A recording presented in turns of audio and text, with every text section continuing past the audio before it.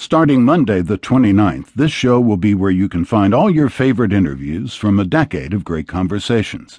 This month we're bringing back our most memorable episodes, and today's selection is truly one of our finest hours. First aired in 2009, Stories from Third Med, Surviving a Jungle ER, was awarded a Sigma Delta Chi Award from the Society of Professional Journalists. Today we hear that program in its entirety.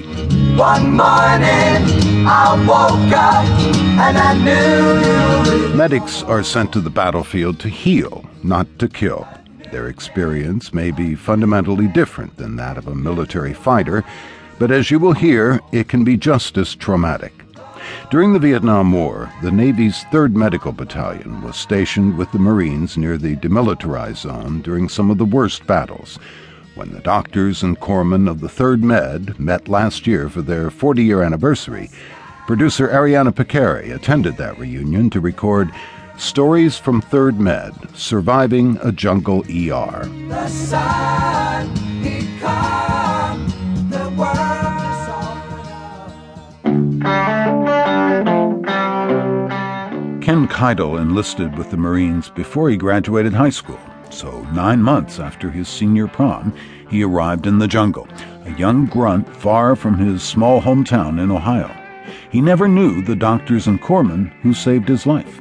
I was wounded in early March of 1969. We were on a operation that took us up very near the DMZ and close to Laos on the west.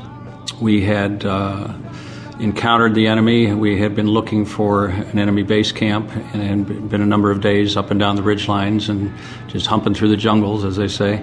And we came across a small observation post on March the 8th, and I was on the point that day, and there were 2 NBA soldiers there.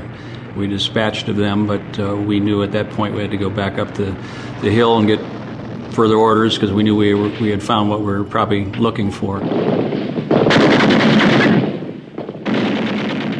We went down first thing in the morning. It was a Sunday morning, I believe March 9th, and I got hit in the initial burst, originally just under the armpit, and it was a through-and-through wound.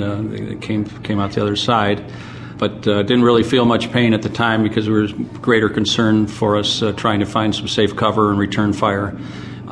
So we were fairly exposed, so we decided to get up and try to assault through the ambush. And when we did that, I was hit again, and this time squarely in the chest, right in the upper right chest. And I looked down and immediately could tell that it was the proverbial sucking chest wound because it was.